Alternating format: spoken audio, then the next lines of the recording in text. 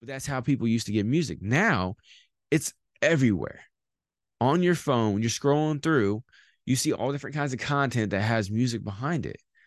You see all different kinds of promotion, people sharing it and stuff like that. It moves at a faster rate. And as an artist, it's a lot cheaper and simpler to get that out there. Okay. Now, it may seem like a big mountain to try to climb because your lack of knowledge it is what it is. It's there. It's your big hurdle. But when you get the knowledge on how to start getting your music out there, how to become more well known as a creative person, you have creativity where a lot of people don't. That is your biggest strength. That's your biggest superpower. What's up, y'all? Harco's here with Music Making Sense Podcast. How the hell y'all doing here today? Unfortunately, my co-host, the one, the only KP, could not make it here with us today, but I got a great episode for y'all here today either way. Now, I happen to find a article that really spoke to me. And it spoke to me in an interesting way because everybody knows that technology is changing, and in the realm of artists and how us as artists, we get paid for our music with royalties through Spotify and all these other DSPs. When I see an article like the one I'm going to talk to you about here today, it really makes me sit back and think how different things are tomorrow than what they are today, and how as an artist you need to always be constantly trying to make sure that you have your own base of operations set up so that your fans can come there in order to check out your music or support you, instead of having to rely on all these other third-party platforms. Okay, it's going to be key to your success as an artist if you do these things. If you are worried about what's happening with this platform or what's happening with that platform, or, oh, Spotify is doing this to its royalties now, all those kind of things, you're worrying about the wrong things. What you need to worry about is, how can I make sure that I have a place for my fans to come and check out all my new music, follow me on all the socials, check out the newest content I posted, support me, share my music. And if you have something as simple as a website, you can make this happen. I don't know how long y'all been following what goes on social media, but over the last 10 years or so, there have been multiple instances where not necessarily artists, like musicians like yourself and mine, but content creators online who were making a lot of money off of YouTube, and then Panda Slap happened, or they had a really big fan base and audience on Facebook, and they were able to get all these people listening to them, millions of views every time they went live, everything like that. And then all of a sudden off Facebook for some violation, whether it was just or unjust. And there's a lot of other situations like that where people have seen their lifestyle completely vanish. And if they didn't adapt and overcome, then they were stuck. For instance, with Vine. Some of y'all may or may not know of the Paul brothers, Logan and Jake Paul. They were previously Vine stars. Now, Vine was a social media platform that had its day in the past, and it vanished. Well, those guys, and I'm sure there's a handful of other ones, were the only ones that adapted to another platform and were able to bring their audience and grow their audience in the face of that platform getting shut down. Now, that's kind of rare, but it speaks to the perseverance that those people have, that no matter what the obstacle is, I'm going to succeed.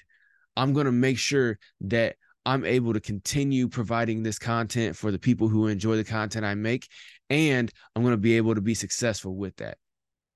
And if y'all haven't seen the growth that Jake and Logan Paul have been able to achieve since their days on Vine, go check it out. Whether you like them personally or not, that's irrelevant.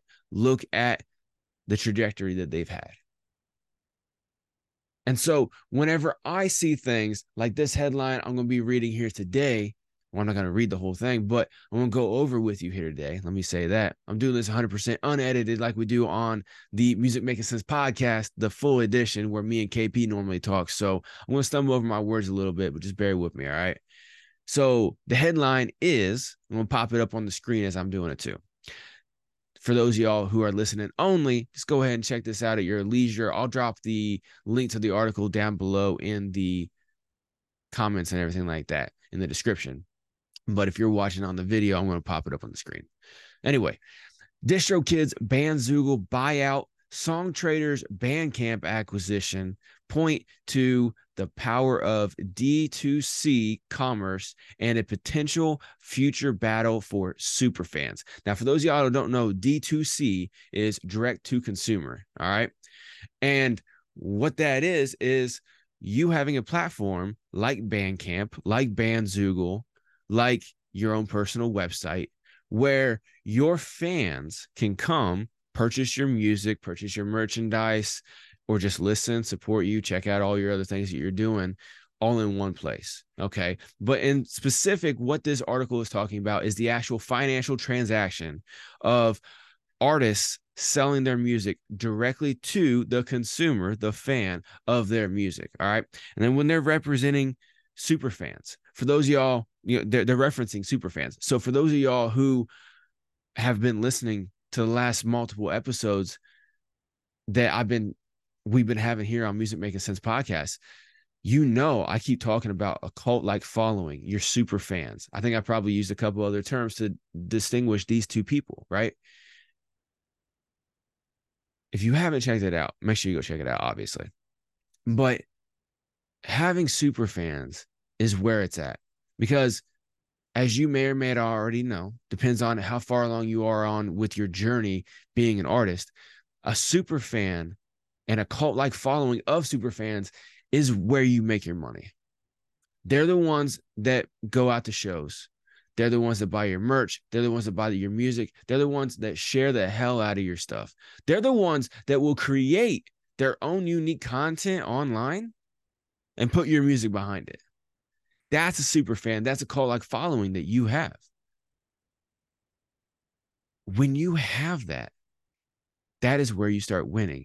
But you need to make sure you nurture that, because if you neglect or mistreat those people, they will be your worst nightmare. All right. That's one of the dichotomies right there.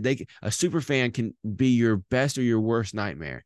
Just, a cult following can. And you've seen that with any of the, the Branch Davidians or any of these other cults that went off the rails, right? It could be a positive or a negative. And as an artist, you want to make sure that it's a positive for as many people as possible. You're not going to get everybody. Obviously, some people just can't be pleased, but you need to make sure that you have that cult-like following and you are able to support the hell out of them. That way they are able to support the hell out of you. And the way that you support them is by creating dope music and dope content that they resonate with and that they love and they want to consume, and they want to share. Okay. And this article right here is talking about DistroKid buying out Bandzoogle, Songtrader buying out Bandcamp. All right.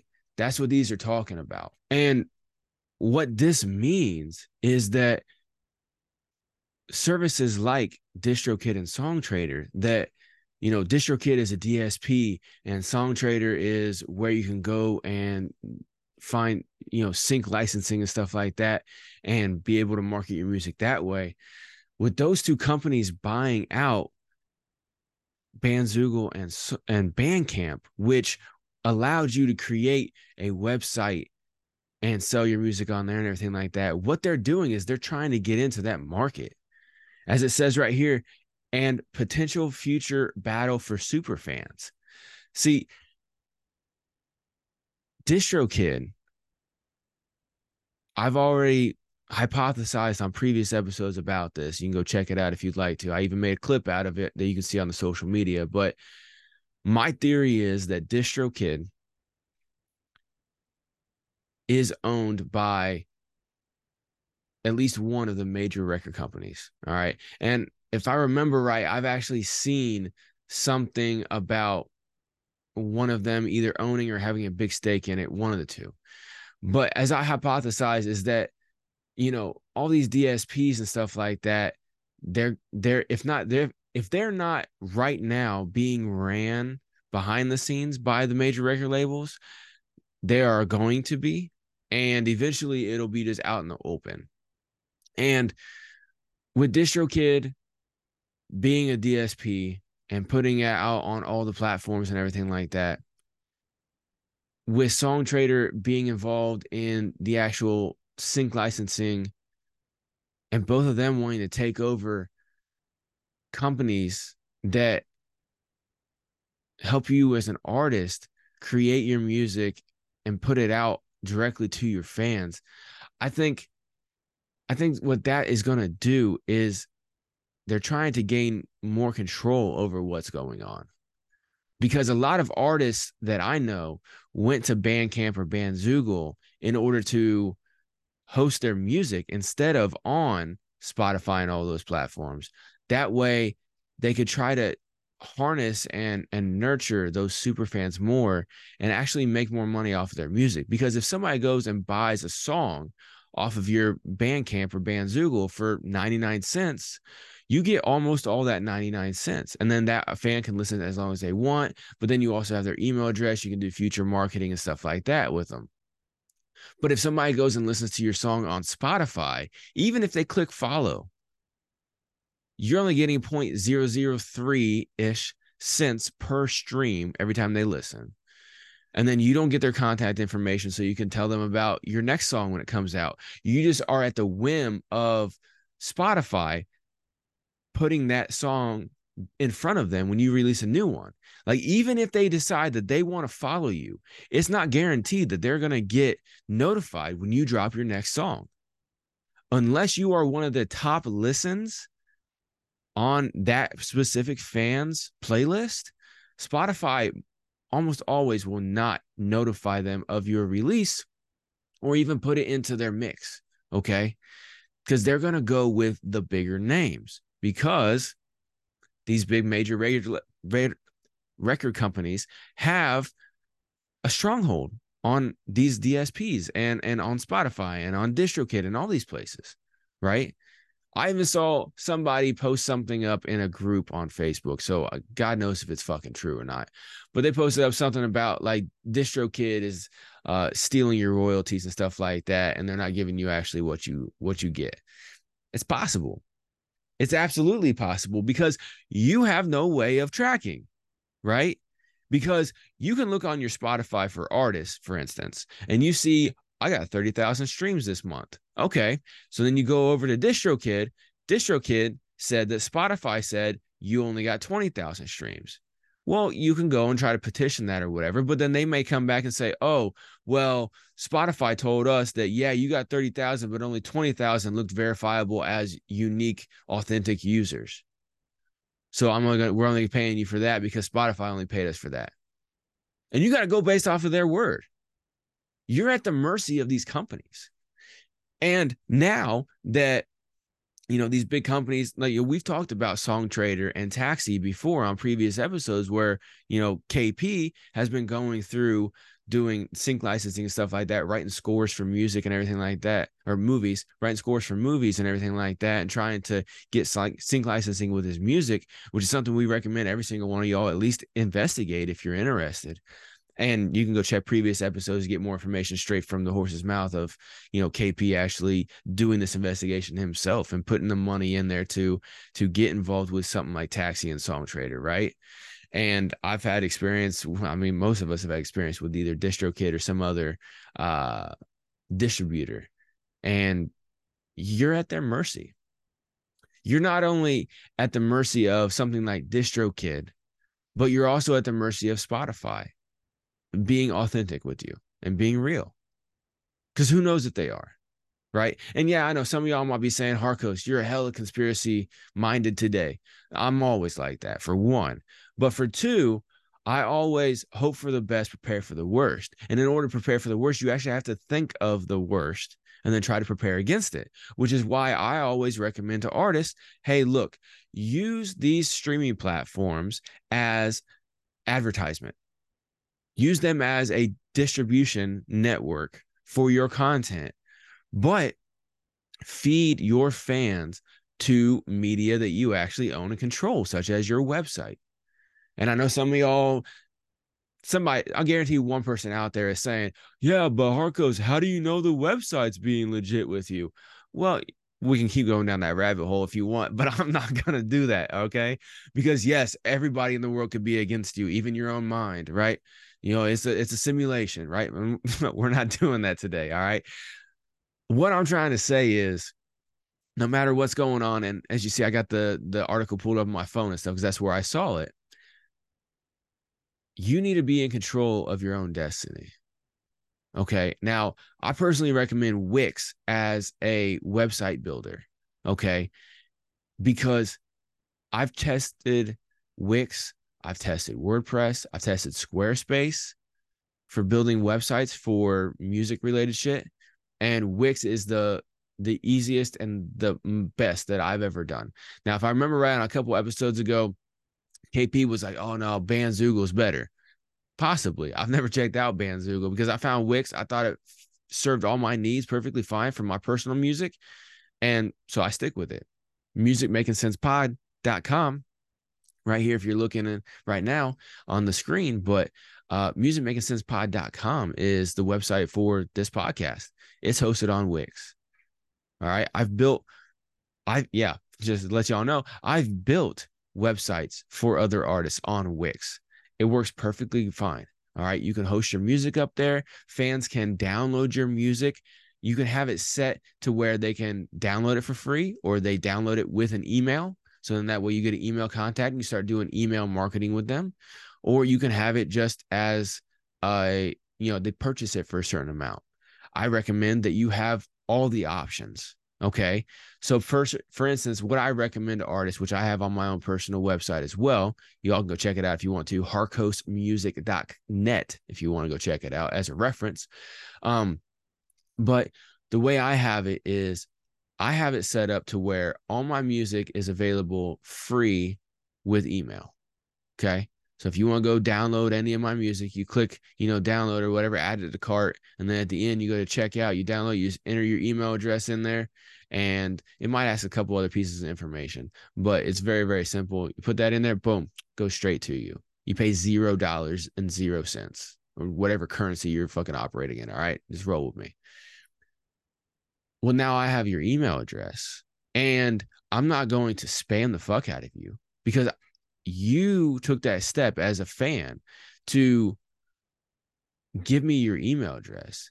Bare minimum, you gave me a burner email address, right? But let's just say you gave me your legit main email address, right? Well, I'm not going to waste that and get reported as spam by you or get unsubscribed by you. Because if you like my shit well enough that you actually went to my website and then you wanted to download it onto your phone or onto your computer or whatever, you like my shit. So why would I shit all over that? No, I'm not. I'm going to send you one new email a week, maybe only between 2 and 4 emails a month.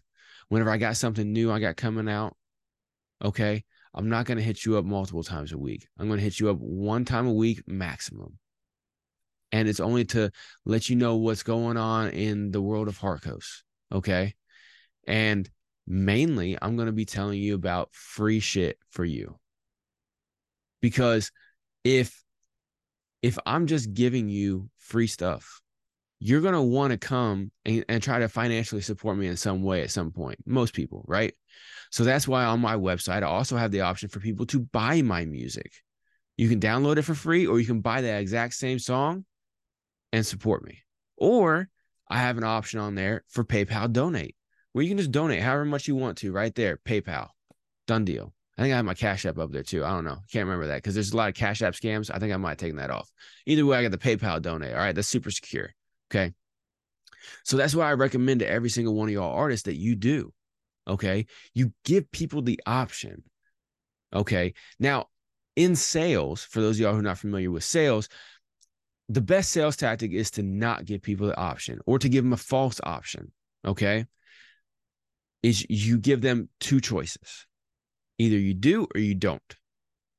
You want small or you want large. You want one or you want two. You know, a binary choice, just like with politics. You know, here in America, at least, there's two main parties in politics. And so most people choose along those lines, but you do have a certain segment of population who either obviously doesn't vote or they want to vote third party. We're not going to get into that. But what I'm saying is primarily it's a binary choice. Okay. And so in sales, that's what you want to do as well, too. So that's what you need to give these fans. Okay. You need to give them the option. Would you like my stuff for free or would you like to pay for it? You know, or would you just like to donate? Obviously, that's a third option, but that's still paying for it. If you only give them the option to either stream on Spotify or buy it off of you on your website or even on Apple Music or Bandzoogle or what have you, then you're cutting off your options. Sorry, I had to pull my article back up. You're cutting off your options. So then you're cutting off your fans. Because if they don't want to go buy your music, but they want to listen to it, well, now they're over on Spotify, somewhere you don't control. So again, like I said, I always try to tell people have a website and get that going. And as always, if you want to have a free consultation about this, I can help you out, no problem. If you want me to build it for you, obviously that's for a fee, very small fee. Let me know. Everything like that. Drop comment, send email, all that shit, right? But anyway, we'll go ahead and get back into this article here. So what I actually did is I used a dope piece of technology. So me, for instance, I can sit there, I can read. Okay, I know how to read, but my mind just kind of goes. And so it's best if I listen to things. So whenever I read a book, I actually listen to it on audiobook. And then that way I can do something else at the same time. Okay. Not quite ADHD, but it's something similar. Okay. And so what I did was I just hit my Google Assistant because I got an Android. You can do it with your Alexa or whatever the fuck it is on iPhone. And you just hit read this article to me. And so it read it to me and it read it to me in like 7 minutes or whatever. Right. And so I'm just going to use that technology to help me out with helping y'all know a little bit about what's going on in this article. You can go read it for yourself, but I'm going to have the AI read it to us. All right. So let me go ahead and get this rocking and rolling for y'all. And if you're watching on the video, I'm going to put the article up on the screen so you can read along if you'd like to. All right.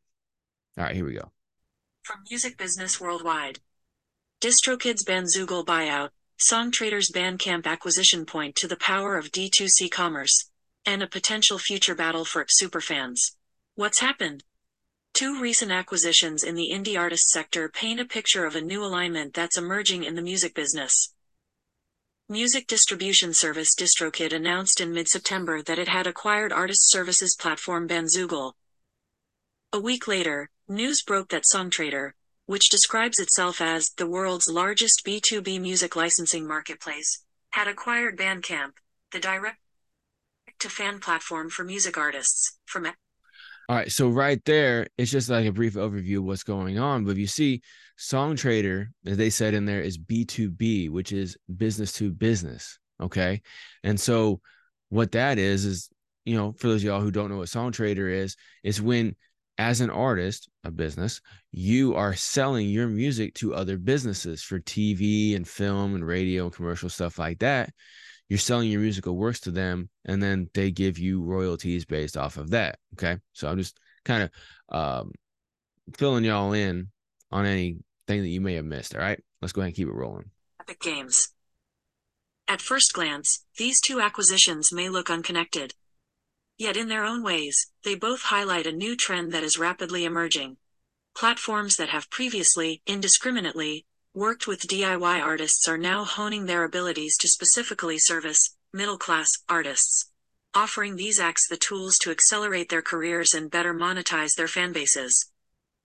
By middle-class artists, We are really referring to what Spotify refers to as professional or professionally aspiring artists, i.e., the subsection of 200,000 artists out there who make up just 2.2% of the 9 million acts on streaming services today, but who generate 95% of the royalties paid out. Now, did you hear that?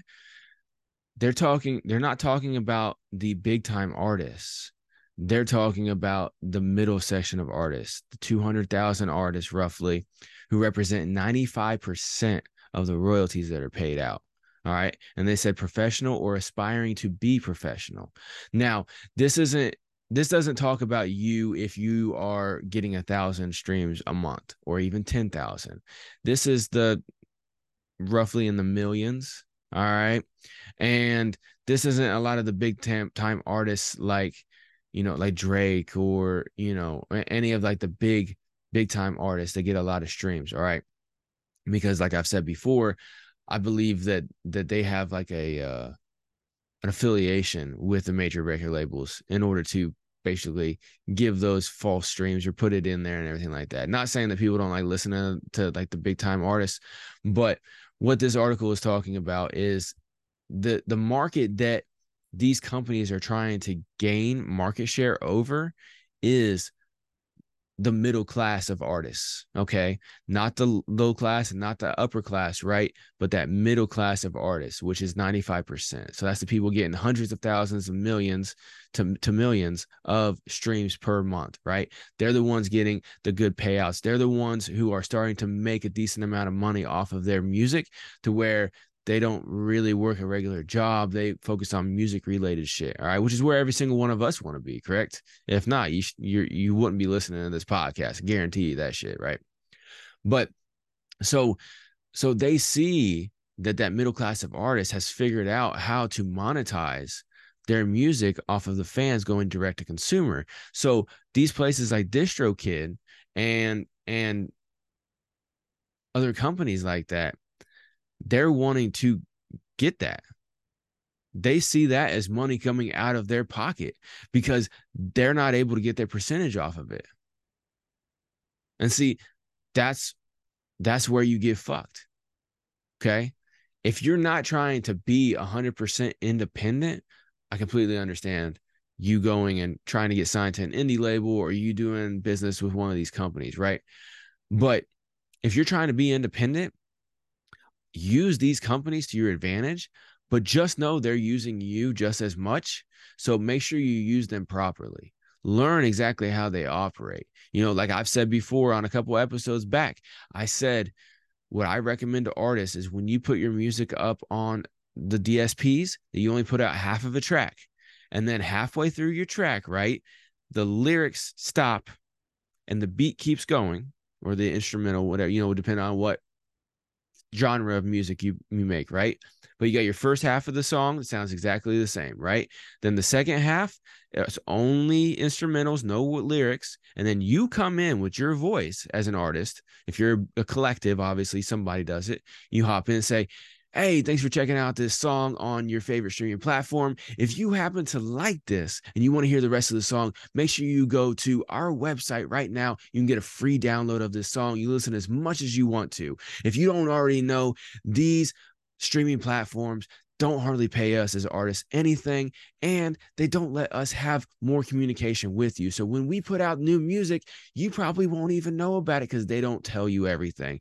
But if you go to our website right now, you can get a free download, and we will let you know every time we have a new music that you can go and download absolutely for free. You win by shopping with us directly. Something like that, right? And you can make it to where it doesn't sound like I would take out the word shopping now that I do, because I just freestyled that, right? I would take out the word shopping. I would say supporting, or checking out our music or whatever, right? Something like that. Okay, come up with something good. And again, if you want some help with that, holler at me and we can talk. But come up with something good, okay? And do it like that. That way, you're still getting some stream. You're still getting some revenue off of streams. But then they are putting your music out there. They're showcasing it in front of people. They're allowing you to get some fans. And if you do any kind of boosting with promotion and stuff like that to drive people to your Spotify, then it's going to keep increasing that. Not just Spotify, but all the DSPs. But you want people to go to your website. And so that's what I keep telling all these artists I'm doing music reviews for and everything like that is have your website, drive people there off of all the social media. Okay. There's a company out there for those of y'all who don't know called ClickFunnels. Okay. And they're a marketing website. And basically their whole philosophy is they came up with a big platform online, right? One of the first ones, and they kind of coined the name funnel, right? But basically it's just casting that wide net. What you're doing is you're wanting to funnel, right? Just imagine a funnel for those of y'all who listen in only, right? Imagine a funnel. And what you do is you put a lot of people into the top, and then it funnels down to where only the select people come out the bottom. Okay. So you're taking, you're putting content out on Facebook, Twitter, Instagram, TikTok, YouTube, all the, all the DSP, Spotify, stuff like that. Right. And you're trying to get people to come to your website. So you have all these people, and some of them are going to kind of stick around and start following you on those platforms where they see you, but then some are not. So they fall out of the funnel. Right. And then out of those people that are following you, eventually they may want to go and stream your music. So then they're going through there, and then they may want to go and actually download your music. And so then they're coming through the funnel until they are a super fan. You have a cult-like following that, 80-90% of your cult-like following is, buying your new song for $1 when that you have the option for them to get it for free, but they're buying it for $1 to support you. Or they're paying $10 for that EP or that mixtape or that album, or they're paying $30 for that shirt. And like I said on the last episode, when you put out merchandise, have a couple that advertise your band or you as an artist, but have most of your stuff just be cool designs, like a cool saying or a cool design, or you take some of your lyrics or whatever and you put it into a visual aspect on a shirt. Okay. And then on like the back or something like that, you have like a little bit of promotion for yourself. That way, when people walk around with it or whatever, they got this cool shirt or something that has words on it that says something that resonates with them. And they're technically supporting you. But when they're just walking around, people see that shirt. They don't like, oh, that's a groupie or what, anything negative, right? It's a cool shirt. People are going to be more willing to buy that shirt. Okay. But then those are the people who come out of the bottom of the funnel. Okay. And those are the people that these companies are trying to take from you. Okay. So make sure you learn all this kind of shit off of me or off of your own time and effort online to actually be able to maximize your time and get this taken care of. All right. Let's go and keep listening. What's the context? With the above in mind, let's take a look first at DistroKid Bandzoogle. San Francisco headquartered DistroKid says that more than 2 million artists have relied on its distribution and services offerings to date, among them rappers Ludacris and 21 Savage, as well as Dweezil Zappa and Megan Davies. Judging by the ratios suggested by Spotify's math, i.e. 2.2% of all artists, just 40,000 artists out of the 2 million that have gone through DistroKid in the past would be considered professionally aspiring. And it's this. All right, so you hear that right there. 40,000 out of 2 million they would consider as being aspiring. So those are the people in that professional cast that they're actually talking about, right? So they're narrowing that funnel down on who they're trying to target and who they're trying to extract resources from, okay? Because that's what they're doing. That's what businesses do. Extract resources in order to grow, but still provide a service, okay? More specialist, non-hobbyist audience that Bandzoogle was created to serve. Bandzoogle is a Montreal-headquartered artist services platform that offers marketing tools for musicians, such as website development, music promotion, and a platform for and a direct-to-fan sales platform. Since launching in 2003, it has amassed some $100 million in sales, more than half of that over the past 5 years. In the case of the Songtradr Bandcamp tie-up, something... All right, I'll get to that in a second. So as you see right there, they've had a lot of revenue, especially in the last 5 years on Bandzoogle, right? Well, DistroKid was able to buy them. Okay, so for those of y'all who don't know about DistroKid, it's $20 a year. They supposedly give you 100% of the royalties. So how are they making money off of 2 million artists at $20 a year? Yeah, they got their add-ons, but still, how are they making their money? How do they have enough money to purchase Bandzoogle that is clearly on an upward incline of income and revenue, especially in the last 5 years? That's a lot of money right there. So they not only have to have the money to buy Bandzoogle, but they got to have they got to be getting it from somewhere, right? That's why, come back to my theory at the beginning of this episode, and like I've had before, major labels are highly involved in those companies, and they're extorting us as up and coming indie artists. Because the majors have always done that. The majors have, back before the internet, and even at the beginning of the internet, still sometimes today, they would go around to little festivals and stuff like that in all these towns and cities and everything like that, and they would find who's hot. And they would either sign them and build them, or they would just check the sound and then take that sound to their artist and say, hey, you need to change your sound to this because that's what's popping right now. And then guess what? That main artist puts out that new sound catches, and then it goes because it's the new hot thing. And they got in on it first, right?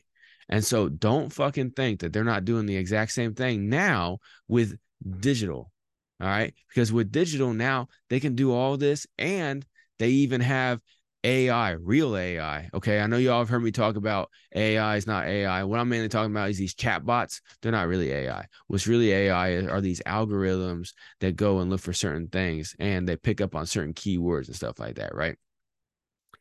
They have this stuff and they use it to their advantage because that's what the fuck they do. All right. Let's go ahead and keep listening though. Similar is playing out. To date, Songtradr has largely focused on business-to-business licensing of music. Acquiring Oakland-headquartered Bandcamp gives it a foot in the door of direct-to-consumer sales as well. See, Songtradr was doing business to business, making some decent money, but they want to expand. Like everybody wants to expand. Every single one of us want to expand, right? Nothing negative going on here, but they want to expand just to see their motivations, right? They want to get their foot in the door too. So since DistroKid got Bandzoogle, well, they want to get Bandcamp, right? The 5 million artists on Bandcamp already receive access to services such as ticketed live streaming, vinyl presses of their works, and, of course, use of an online store.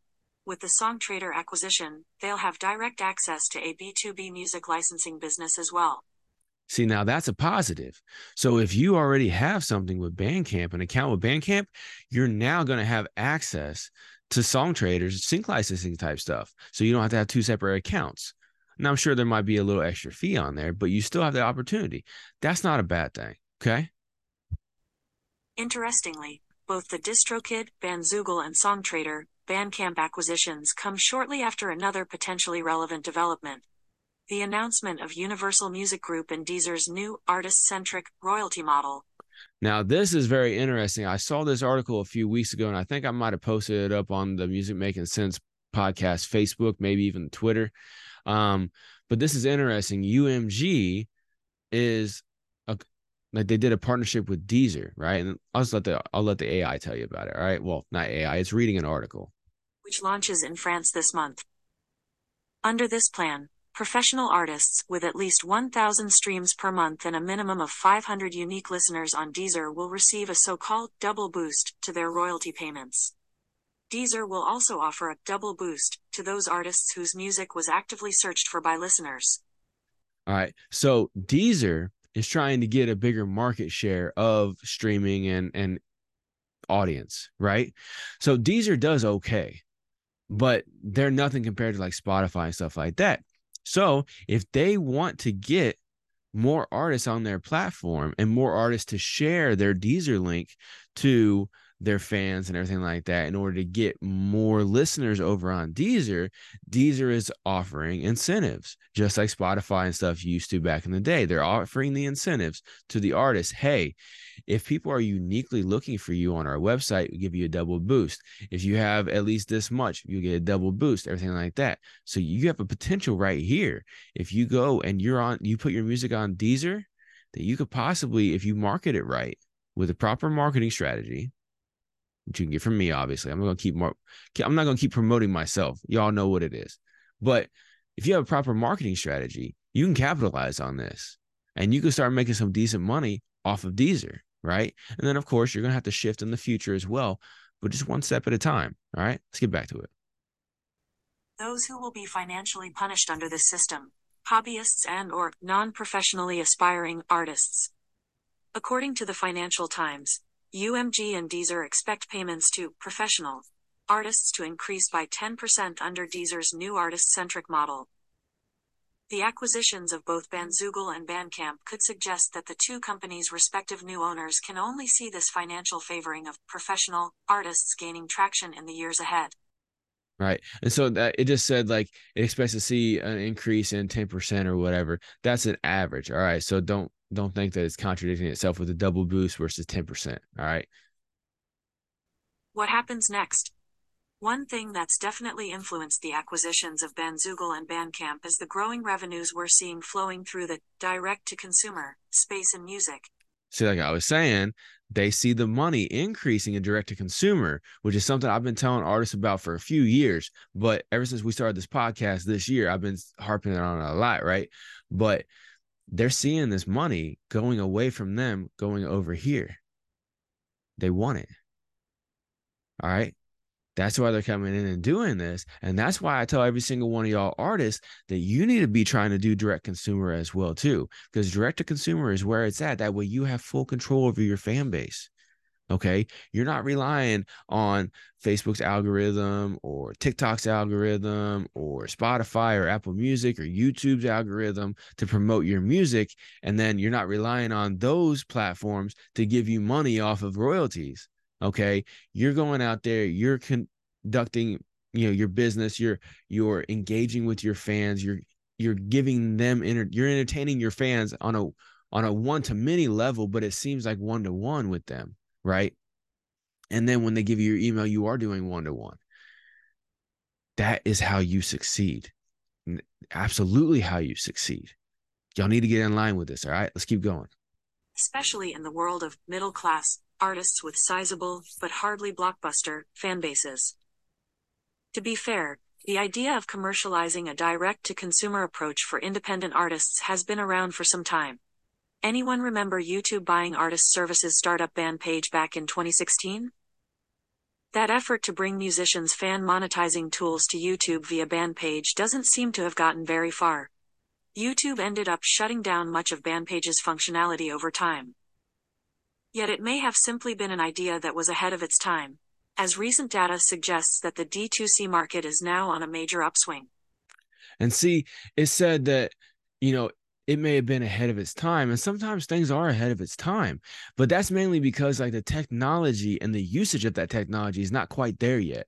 So when Google acquired that other company, I can't remember off the top of my head now what it was. Hit rewind, you'll hear what it was saying. But when it acquired that company, it saw the potential. However, people weren't really doing that yet, because this was probably, if I remember right, this was around the time when people were going from physical sales to digital streams. It was in that highlight. So people were just going to the streaming platforms. So they weren't doing D2C because D2C hadn't really evolved yet. And now people are getting more accustomed to D2C because a lot of artists have been shifting, even major label artists have been shifting away from a streaming promotional platform to a D2C platform. Okay. That's where it's at. And technically that's where the money's always been. Back before the internet, people would actually buy physical CDs, physical records, physical cassette tapes, whatever the media of playing music was, they would actually buy it. So it was in a way D2C, but you were going through distributors, right? So the record company would, press them all up and stuff like that with one company, and then that company would put it out to all the record stores and stuff like that, right? And then those record stores would sell it all across the country and stuff. Well, now it's all electronic. It's a lot cheaper and a lot easier. And as an independent artist, you could do a lot of it yourself or with a very, very small team and really maximize the profit that you get off of this. And it's not all about making money. It's about, supporting your fans and giving them the entertainment and the music and that they want.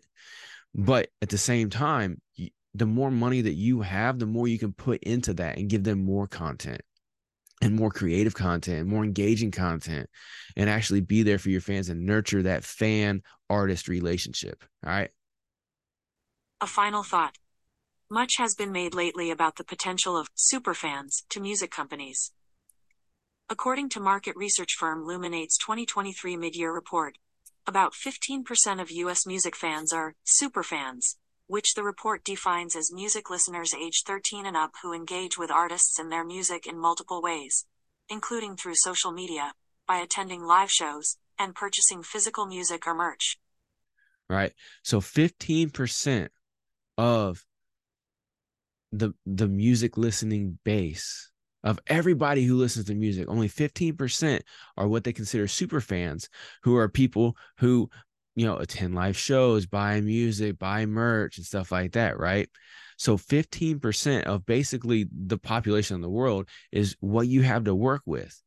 So if you have 1,000 fans, only 15%, 150 people would be super fans, have the potential to be super fans. It depends on how you make it, because you could have 1,000 fans and only one of them be a super fan, not 1%, one. Okay.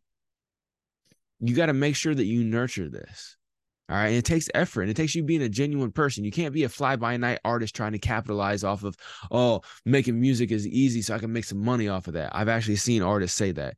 Fuck that shit. I'm talking about real artists like me and you listening right here, right now, and me, who make music from our fucking soul, who have something that we want to put out to the world. And we love when people resonate with it and tell us their story and stuff like that. That's where we're at. Right. We have the opportunity to capitalize on that 15%. And you can possibly turn that 15% into 50% of your fan base. But just know, on average, you only got about 15% to work with if you do it well. All right. If you nurture your fans well, you're only going to get about 15% that actually contribute to you. Okay. And that's financially. The rest of them, they'll listen, they may share and stuff like that. But your super fans, 15% out of your fan base. Okay. So if you only got 100 fans, you're only getting 15 as possibly a super fan. All right. Very, very rare, though. Luminate's report estimated that these superfans spend 80% more on music each month compared to the average US-based music listener. Now more than ever, fans hold the power of influence, shaping the ways their favorite artists make, market, and release music. Luminate. Meanwhile, in its latest Music in the Air report, Goldman Sachs estimated that if 20% of music fans could be categorized as superfans, and each were willing to spend double what a non-superfan spends on digital music each year, this would imply a $4.2 billion currently untapped annual revenue opportunity for the recorded music business. But what if the real opportunity to monetize superfans actually already rests with the burgeoning D2C market? The same Luminate report showed D2C taking a larger share of music revenues in H1 2023, with overall D2C sales up 20% YoY, and D2C vinyl sales up over 25% YoY. Okay, so AI is kind of dumb, and it said yo Y. It actually says YOY, which is year over year. It's an acronym, but y'all know how these readers are. It says yo Y.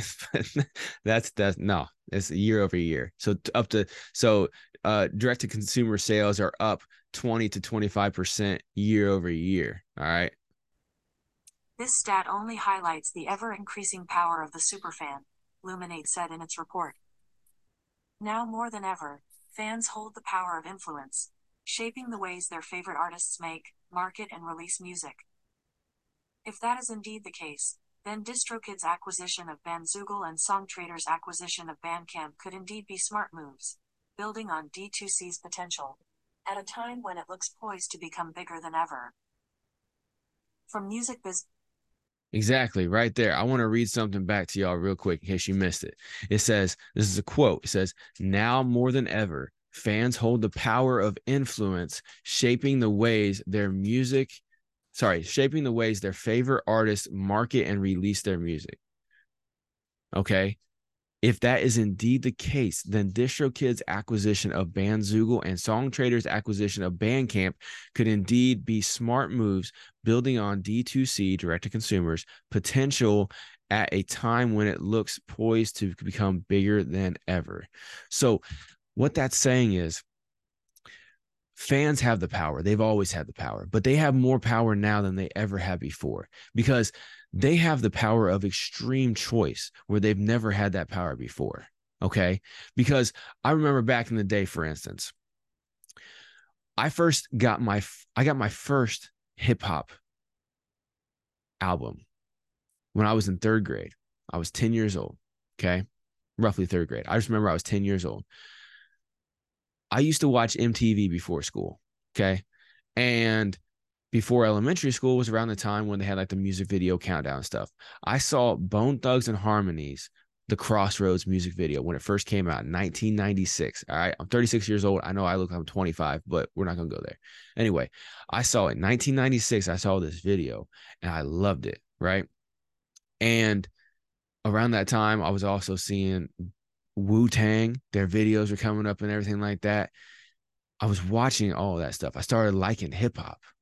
Well, then my dad took me out to the mall and said, hey, you want to get some music or whatever? I was like, yeah. And I was looking through and I found Bone Thugs and I found Wu-Tang. All right. Bone Thugs, East 1990 Eternal, cassette tape, because this was before CDs. All right. Well, it was right around the beginning of CDs, but I didn't have a CD player. I had a cassette player, right, of 10. All right. And so I got the Bone Thugs and Harmony East 1990 Eternal cassette. And I got Wu-Tang Enter the 36 Chambers cassette. Now, this was right around the time when they released them because this is 1996, right? I got those because my only source of hip hop, besides because local radio didn't really play anything in the town I lived in, right? They played mainly pop music. It was either pop music channel, you had a rock channel, you had country channel. All right. But where I lived during this time, that was it. Information was limited and new music was limited as well, too, right? So I was just MTV. And I think this was before BET, but MTV, that's all I had. MTV VH1.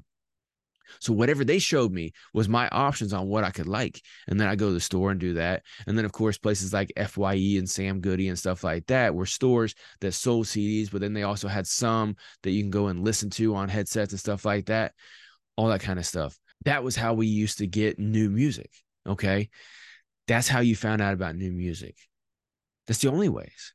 If it wasn't on the radio and it wasn't on TV, it didn't fucking exist. Okay. Especially as a kid. And as I grew older, I started meeting some friends that also listened to hip hop. Now, the town I grew up in, that was very, very small amount of people. But I started listening to that. And then as it got, closer to the year 2000, you started hearing a little bit more hip hop on the radio and stuff like that. But it was all a lot of the pop stuff. Okay. And that's how I learned about music. And then whenever I went in the Army, even though the internet was still kind of new at that time, Facebook was kind of new, MySpace was really the thing and stuff like that, I started being able to find out a little bit more about music. And then I was around people from other areas. And when I was in the Army, this is how I found out about a lot of music. I didn't really know much East Coast artists until I was in the Army and I hung out with dudes from New York. I didn't know shit about Texas music until I hung out with people from fucking Texas or people from Georgia or California. One of my dudes was from fucking California, right? He put me on to E40 and all these other people, right? And as you see behind me on my wall, I got a lot of CDs. Some of these CDs were before the Army and some of them were during and after, right? Like Pac. I knew about Pac before I went to the Army when I was in high school, just from a friend. And I started listening to it and I got hooked and I bought all the CDs. Snoop Dogg, I actually saw him on MTV or something like that. My dad started buying me the Snoop Dogg and stuff like that. Bone Thugs and Harmony, we already talked about that. DMX, heard about him from a friend. I think I might have heard him on the radio as well too. 50 Cent and everybody like that started catching on around the early 2000s. I graduated high school in 2005. But then after that, from 2005 to 2008, that's when I got almost all of these CDs. Okay. And I was getting them online. I was buying them on Amazon or I was buying them at local stores because that was actually starting to get catching on. And when I was in Iraq, that's how I pretty much had to get music. But a lot of it was people to people. My dude from New York, he turned me on to Papoose. He's like, yo, you got to check out Papoose. Hand me a fucking bootleg mixtape, right? Shit like that. That's how we used to get music. Okay. I'm not trying to be like, oh, back in my day, but that's how people used to get music. Now it's everywhere. On your phone, when you're scrolling through, you see all different kinds of content that has music behind it. You see all different kinds of promotion, people sharing it and stuff like that. It moves at a faster rate. And as an artist, it's a lot cheaper and simpler to get that out there. Okay. Now, it may seem like a big mountain to try to climb because your lack of knowledge, not to be disrespectful, your lack of knowledge is just, it is what it is. It's there. It's your big hurdle. But when you get the knowledge on how to start getting your music out there, how to become more well known, you know, instead of just trying to rely on systems that are already built, trying to build your own system, doing different things like that. As a creative, you have the brain power to do it. If you're a real artist, and that's going to sound really pretentious of me, but if you're a real artist, you have the creative brain powder. You have the creative brain power. God, you can create whatever you come to your mind. You've already created a bunch of music that had never been created before. So you can come up with ideas to create content that's never been created before. And you can look at other pieces of content and take inspiration, just like you do with your music. Like me, for instance, I've been listening to Pac again here lately because I just kind of got on a kick. One of his songs popped in my head. I started listening to it, and I hadn't listened to Pac in years. And I realized he's a heavy influence on me and my personal music. I listen to how he does certain things with his rhymes, and I'm like, shit, I do the same thing. I take heavy influence from him. I take heavy influence from a lot of people. And that's what you do as an artist. But then you put your own creativity behind it. Because I say things that Pac never even said. And I'm not trying to be the next Pac. I'm just saying. As a creative person, you have creativity where a lot of people don't. That is your biggest strength. That's your biggest superpower. And if you can't figure out how to get the knowledge to do good marketing and sales and all that stuff to get more fans, if for whatever reason you just can't get it, it's not resonating with you, I completely understand. Last minute plug right here, free consultations. Hit me up. All right. Hit me or KP up. We got free consultations. We'll help you out, help point you in the right direction. If you want to work with us based off of that, then you can work with us for a small fee. All right. But we're working for you. It is what it is. But if you can't figure it out, you can hire somebody like us. And what you can do after you hire somebody, if you're not doing it yourself, is you can spend all that time doing the creative stuff, creating those unique pieces of content that's going to attract the attention of people.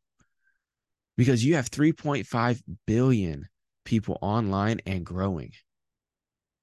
And most of them are English speaking. So if you're an English artist, you got billions of people with a B to potentially be your fans and to potentially get 15% or more of them to be your super fans. That is what you have. So if you take anything away from today's conversation, that's what I want you to take away from. The possibilities are endless if you make those possibilities reality. So I'm going to stop talking right in there. All the information I gave you, like I said, the article is linked down below, but I had AI read the whole article to us. Got any questions, comments, concerns, hit me up in the socials, hit me up in the comments. Like I said, if you want a free consultation, we can sit down and talk on how I can help you do this, particularly in your specific genre of music and your specific artistry. And we can go from there on if you want to work. If not, keep tuning in right here to Music Making Sense podcast. I got more music reviews coming out here soon. If you want a music review, it's 100% free as well too. Drop a comment or message or an email or what have you. Contact us and I'll hook up one of those for you. We'll have a conversation. I'll get that taken care of for you. But keep tuning in. Check out all the information that me and KP are dropping right here on the regular podcast episodes.